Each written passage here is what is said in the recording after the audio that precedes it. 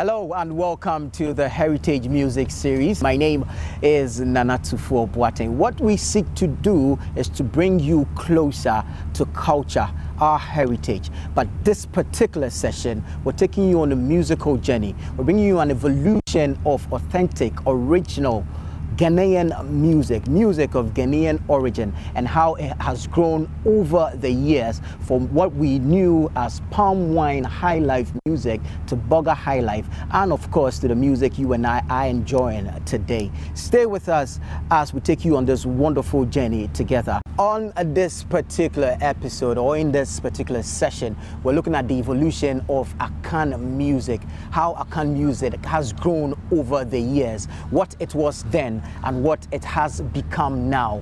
We have an amazing band in the house with us, a group of fine young men who play the instruments like no other, and they've got voices that actually cause the heavens to rejoice. They are the Inchinchim band, and they are here with us on this show. You guys are super guys. And of course, to help me take you through this journey, this wonderful journey of the evolution of Akan music, is Dr. Amakye Boateng of the University of Ghana, a choral music director, and of course he serves as a judge on a number of choral competitions within and without the country. Doc, you're welcome. Thank you. And many thanks to you, of course, for accepting the invitation and to help us do this. Thank you. Great stuff. Thank you. So we're going straight into the conversation. We're taking you way back into time, taking you into the 1970s, where we had some authentic Ghanaian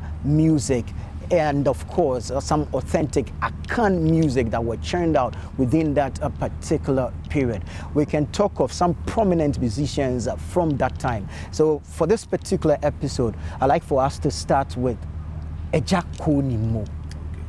Wonderful voice, wonderful man, a poet, astute songwriter, full of wisdom, a great guitarist as well. Yes. Right, tell us, really what you know about Ejako Nimo. Ejako Nimo represents he represents the old man in the society, in the village. Yeah, so Ejako Nimo is somebody who maintained the guitar, the palm wine music style. Yeah. His association with the court, Ashanti King's court, also informed his music. He had a lot of wisdom in what he was doing. And like I was saying, he represented the old man in the society. So you realize that most of his works were like giving advices. And even his setup, the way in the village, people will gather around an old man to listen to advices and all those things. So when you look at his setup, he just maintained one foreign instrument, the guitar.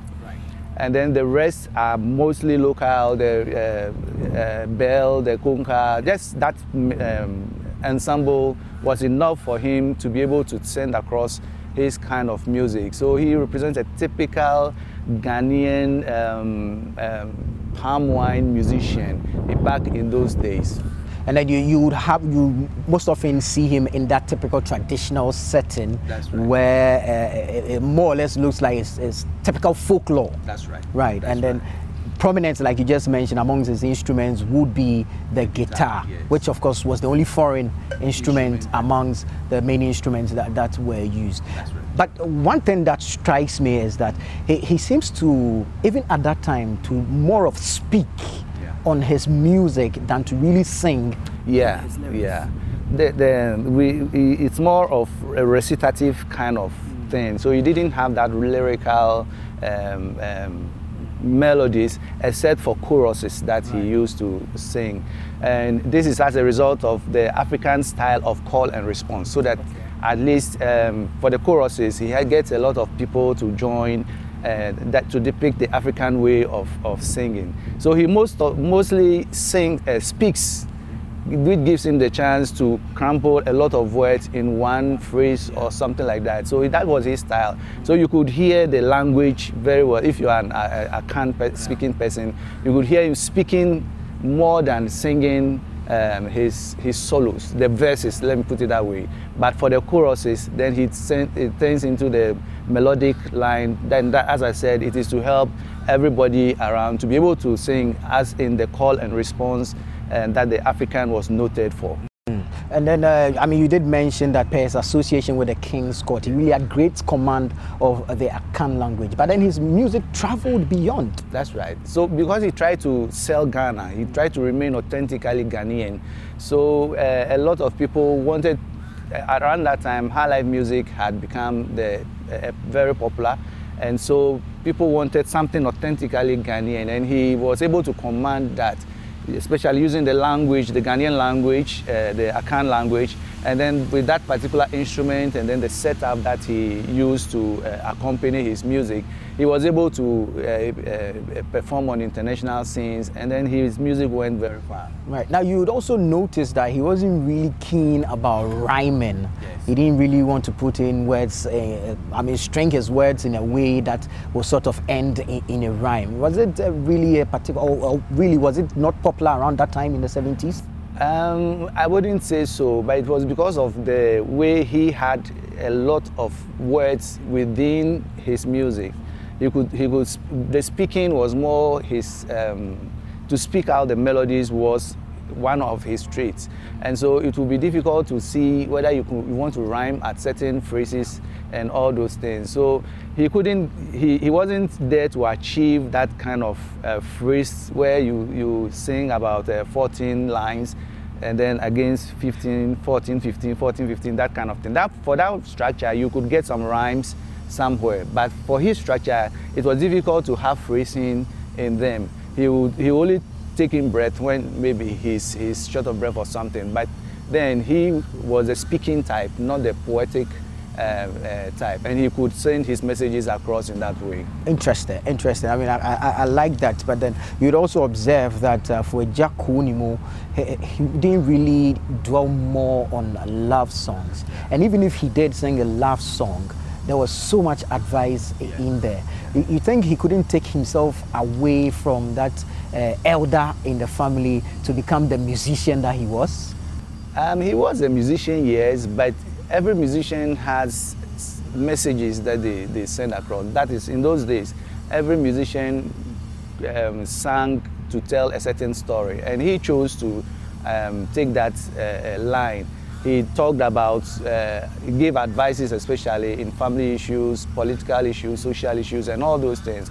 But he chose to remain in that branch of music. Yes. All right, great stuff. Like I did mention to you earlier, the amazing Inchinchim Band is here with us, and they're going to give us a taste of one of Jack Kunimo's greatest hits, Nadensua.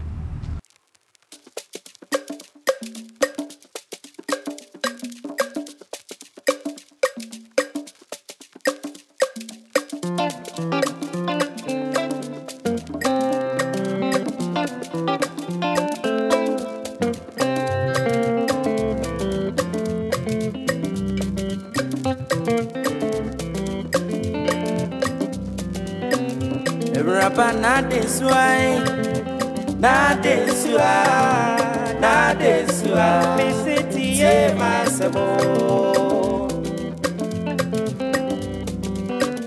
Oh, Papa, Nadesua, anyway, Tie Masamo.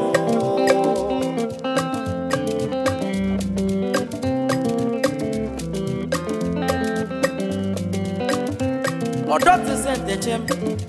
Yet Yabotra Nekuyari. Abotra ma wahyoba Obapa Nadesua Akolobe Nadesua Ayati ye masemo Eraba Nadesua ye Nadesua Iziti ye masemo Kwame Semi di nipa ni akofo teke ma me kasa na me nyoda me sesa ayo wa ejije lokore yedu ne woso sa ye ton ya warese If it's a water name, be better than young fast one. If you super some woman,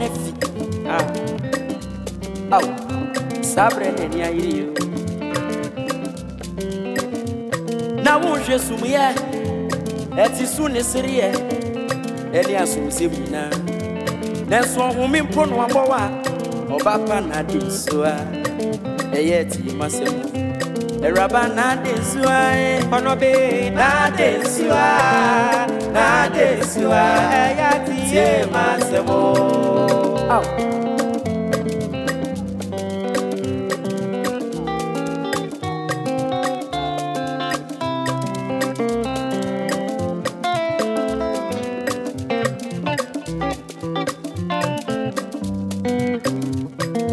Nadin sway, ada sampai mon pro. Eli jam sedie, sa. Eyo bien ise mi kura meduma. Ada sampai bien ni mguasie. Eni asesa.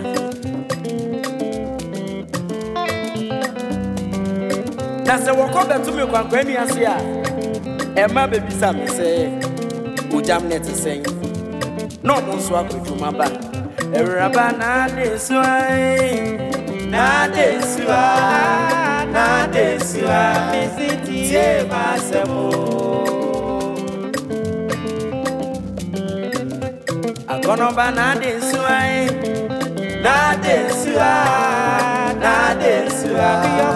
Tie Masemo.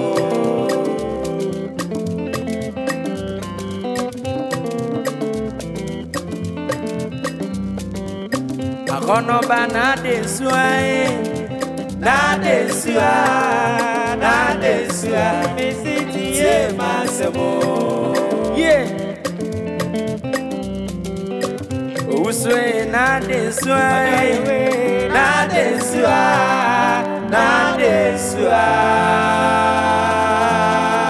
Misiti Masemo. Absolutely beautiful. I mean, you just gotta love Jack Konimo, and of course that was a beautiful rendition by the Inchinchim band. I mean, from the rhythm, the melody to the content itself, absolutely wonderful stuff. And to have been doing that in the 70s, simply amazing. Yeah. So Jack Konimo, for this particular song, he tried to advise in marriage, where he used Nadinsua as the woman, not necessarily the Nadinsua, but to talk to as many women as possible who might not be listening to advice in marriage. And then the consequences, that the aftermath of that behavior. And so he used this particular song to advise women who were that, and I'm sure around that time, there were a lot of women who didn't want to listen to their husbands, even when they go into the bedroom, for instance, and then you are supposed to listen, sleep on your pillow, and the pillow gives you advice and all those things. They don't take all those advices, but they come out doing something else. And so Jack Konimo drew the attention of women, especially in marriage, who were not respectable. They didn't respect their husbands. We talk one, he talks two, that kind of thing. So it was something that cut across, I think, in those days. That's why Jack Konimo decided to write on Nadinsua. More of like a counseling session, but yes, through music. That's right. Wonderful stuff, wonderful stuff. And indeed, he didn't have anything for the men in that song? The man, I would say, in that particular song was to remain calm. Despite the behavior of the women, you don't need to maybe throw your hands or something like that. So when you listen to it, you pick your section, whatever affects you in that particular song, you pick that advice and then you go ahead. So despite the fact that it was mainly targeted for women, men could also get their advice from that particular song. And the title of the song, Nadinsua, for a typical Ashanti man, you'd wonder where Nadinsua is coming from. Yeah, as I said, the name just represented a woman. Yes, it could be his wife or somebody he was associated with, and then he just decided to use that name. But let's see the name as a woman. Yes, representing women. and their behaviors in marriage. And so it might not necessarily be an Ashanti name or something, but he just picked the name to send across his message that he wanted to send. Right. One person that was also prominent in the 70s is E.T. Mensah. E.T. served us some wonderful music. I particularly like him for his voice modulation when he sings. I mean, you can have him going from a deep baritone to a soft tenor or a treble within one song and during one performance. I mean, it must have been beautiful to see him do that. Yeah, E.T. Mensah represented the, I'll say, big band high life. He merged Western instruments with traditional instruments, and so in those days, unlike Coney Mo, who was mostly traditional instruments. That's right. So E.T. Mensah's style was quite different, and based on E.T. Mensah's era, we had that name High Life because people. Let me say that High Life, it can be defined based on either rhythm or lyrics or whatever, so it hasn't got a clear cut definition. There's a big debate about the definition so of we high don't want to life go there. I'll say it was just an accolade given to people who enjoyed that music at that time. So, oh, these people are living a high life. Okay. And so it became High Life, alive. So when you go to the dance floors, these concert halls and all those things, you see people in suits, they dressed in a certain way that depicted high life society, living in the society. And so E.T. Mensah and the rest took advantage of those things. When somebody comes to the dance floor, yours is to praise the person. That is why he sings about all for you, E.T., all for you, I'm waiting for you, that kind of thing. Wait to you, Mama. I did wait you, Papa, I did wait you. So you realize also that his songs are short. Yeah. The all for you section, few lyrics. The instrumentation. That's right. Yeah. So that he could project the big band, the brass band. He could project the guitar. He could project the other Western instruments in his music. So that was clearly the idea was to sell the instruments more than the lyrics. Wow. Yes, but he just had few, and if he used lyrics, it was to praise or something that would make the listener feel proud or that kind of thing. So. You could see music of E.T. Mensah, Jerry Hansen, and all those people around that era had some traits like that. And they usually come with some form of dance. That's right. Yeah. These, Western dances that go, some moves. Yeah. It's interesting that you mentioned All For You. Let's go to Inchinchim Band and let's do All For You, and then we can look at it really what we sought to do with All For You, as you've talked about. Sure. All right, Inchinchim, All For You.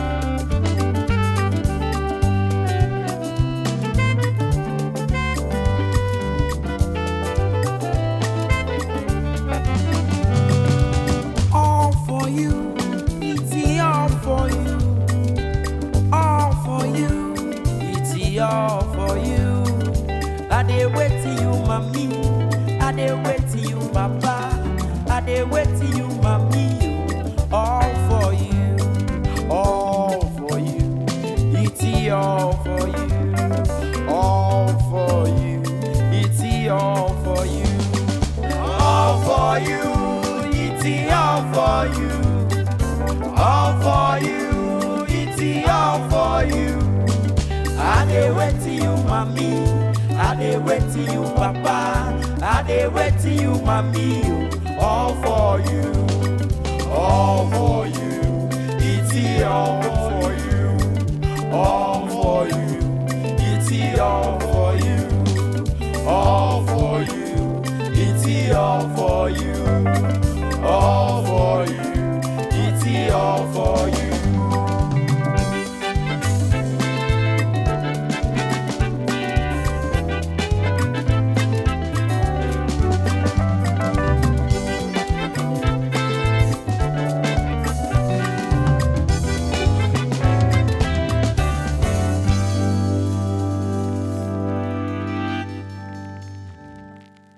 Oh, absolutely beautiful. I actually like the song so much. I mean, you can count what? Just about 4 or 5 lines in there, and then the rest is just straight. It gives you an opportunity to dance and to dance and to dance. You think E.T. was more focused on getting people to dance as against Konimo, who wanted people to listen to yeah, him? yeah. So around that time, there was another trend of music coming up. So when we get forward, we understand what E.T. Mensah was doing and how it affected subsequent years in music. So the focus was more on as I said, making the audience or those in the concert hall feel big and then dance their way out. There were several dances around that time, some imported from the coming of the white man.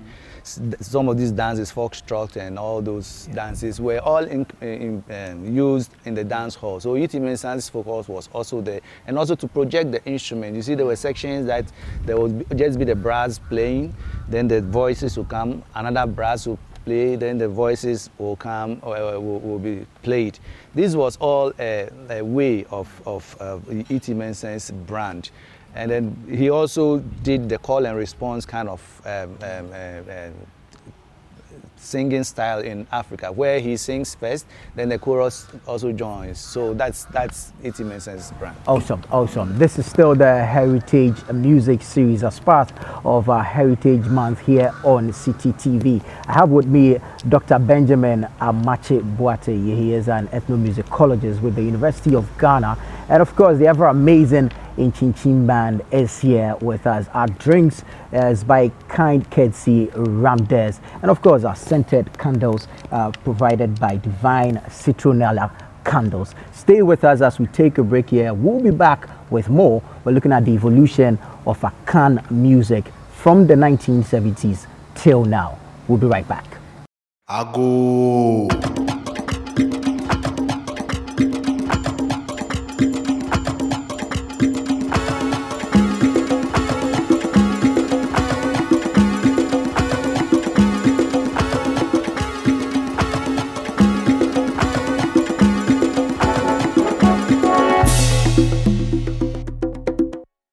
Welcome back. It's been interesting so far. We're looking at the evolution of Akan music from the 70s till now. This is the Heritage Music Series as part of a Heritage Month here on City TV. Dr. Benjamin Amache Boateng is still here with me. The amazing Inchinchim Band is also here. We started off with Ejako Nimo himself. Then we heard something from E.T. Mensah, Emmanuel Tete Mensah. We now want to go into the music of one of the finest to have ever graced the musical scene here in Ghana. I'm talking about the one and only Nana Ampadu. When you hear Nana Ampadu, what comes to mind? First, straight off, what comes to mind? The first thing that comes to mind is storytelling. Storytelling, because most of his music had lots of stories that led to advices and the rest. So Nana Ampadu, I'll say, he followed the Konimo side, but he had more instruments, incorporating more Western instruments in his music. You notice one very significant trait about Ampadu's music is the introduction of the church organ in the music, which was a later introduction into high life music, where you use just the organ and then the guitar. Okay, so Ampadu was actually one of the people to pioneer introduction of the church organ. In music. So when you listen to music in that era, high life music in that era, you can hear the church organ also playing a very vital, giving the chords some foundation. Different progression. That's right. As if you want to compare that to say Konimo. Yes. So he had a stronger, would I say stronger? No, a heavier foundation than Konimo. Konimo's own was just a light guitar, but Ampadu incorporated some organ sounds and everything in his music. And as I said, he also played like the old man who was always advising people. And one of the things about Ampadu was that he was very metaphorical. Okay. He can even talk about animals, not referring to women or something. He has a song of a man, you will say, Oba, where he likened all the animals. He mentioned about 7 animals, and then likened them, their behavior to some women, the character. That's right. Yes, but one of the songs that I like about Ampadu is the Obra song. The Obra song, which for so many years was the signature tune of Akan Drama. Yeah. Yes, I think that the message in that song was very, very authentic, and authentically it suited our situation, so that everybody needed to hear that particular song. We'll get into the story of Obra by Nana Ampadu and the meaning thereof. But of course, if we have in Chin Chin here, why not? Treat us to Obra by Nana Ampadu.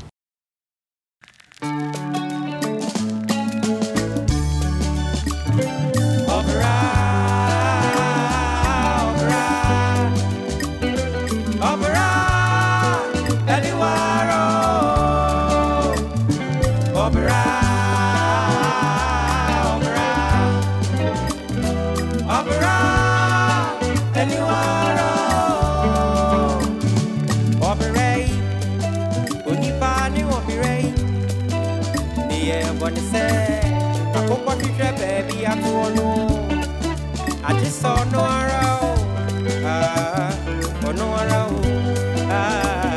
Opera, anywhere, the apple for a no one, they get Tommy Dino. Now me won't pray beside, they are playing some more. Now me a man give me so, but give me so, send a penny away. I said, I'll be ready. Only bunny, I'll be ready. Opera, anywhere. Opera, run boy, opera, anywhere.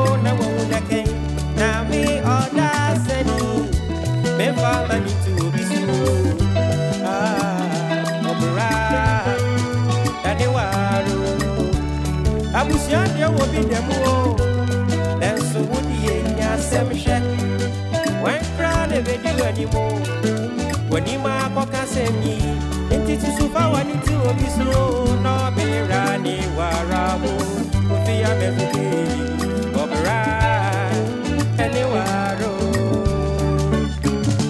Opera, run by a way.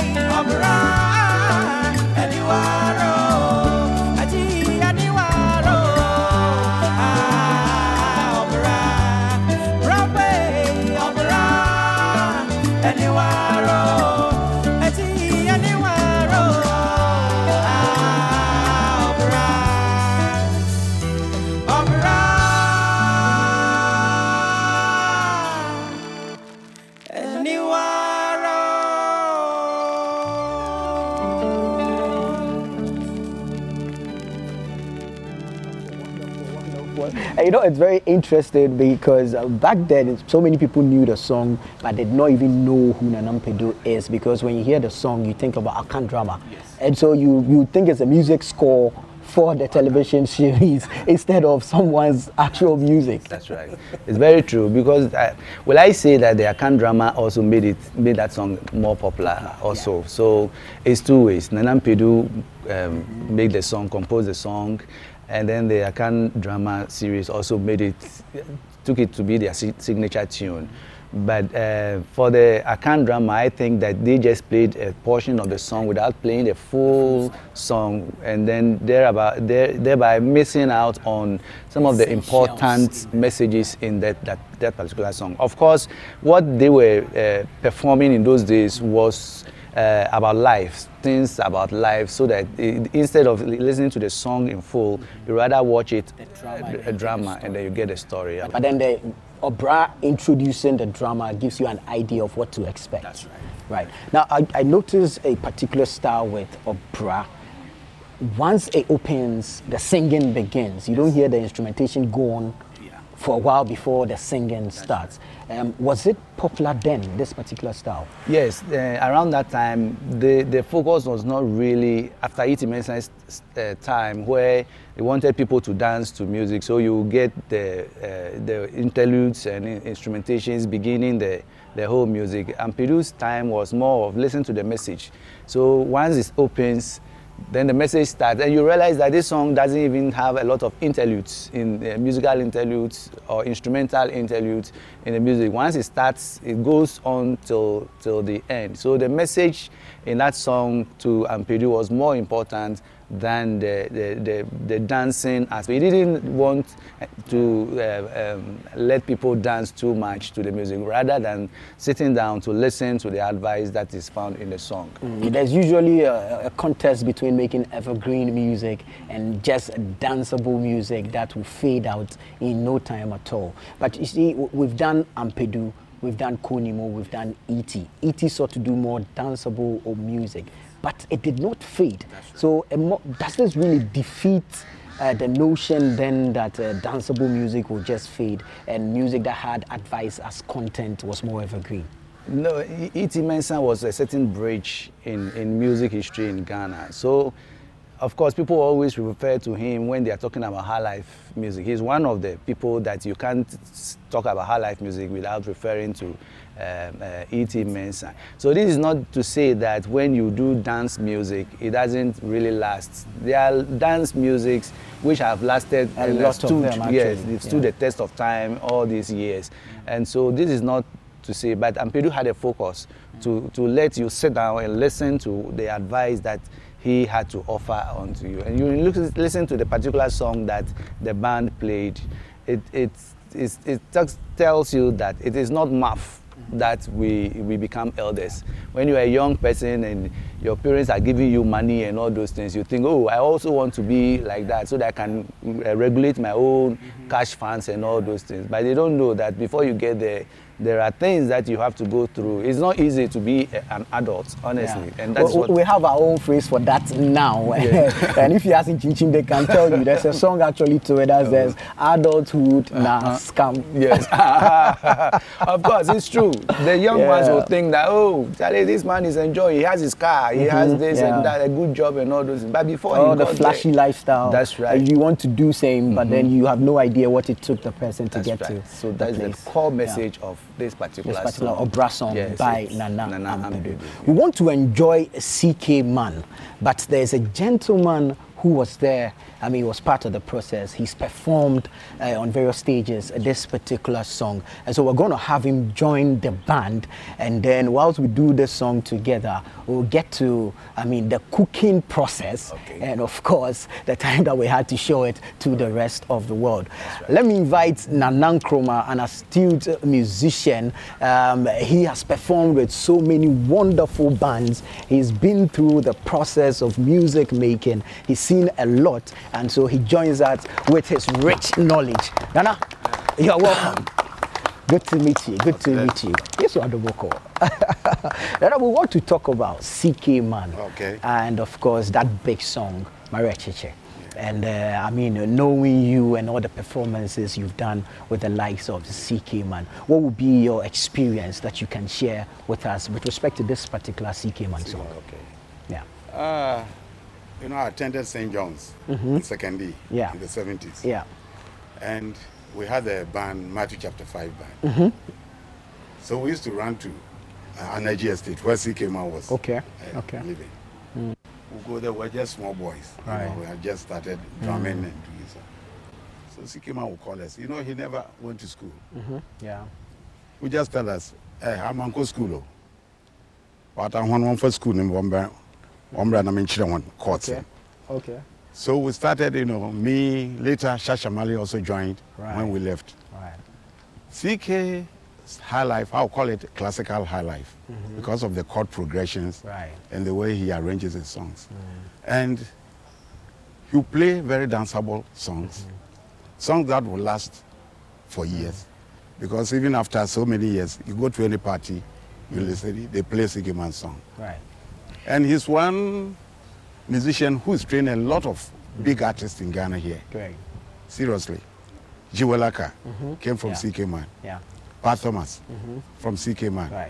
Papa Youngson from CK Man. Bessa Simons from CK Man. Kapichiri, the guy who played drums on Akoti Brofo, he was with CK Man. A lot of them. Felix Owusu, all of them. Wow. So we also went there, you know, to learn few things. Me like this, that I played with CK Man in 1980, I think 79, 80 there. Yeah, as a drummer. This was way after you had left St. John's. No, I left St. John's in 79.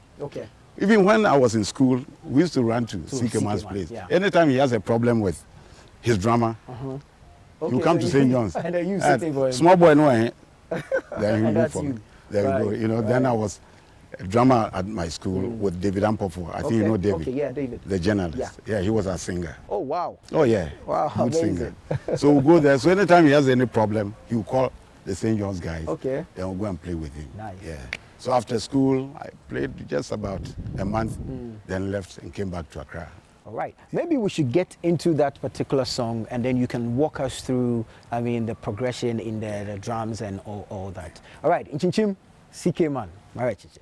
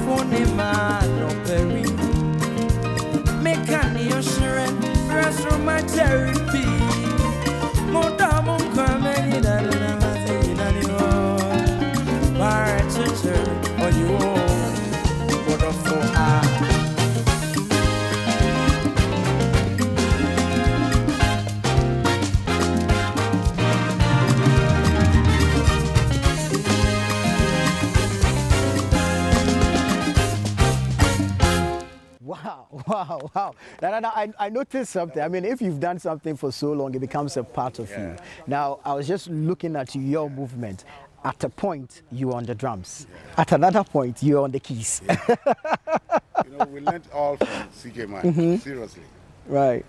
You go to him, he'll call you. What drums in our hair? You start playing. It's a drums in and is that the only thing you can play? Because he had the people like Kapichiri, Ataboysin. They were hard drummers, you know.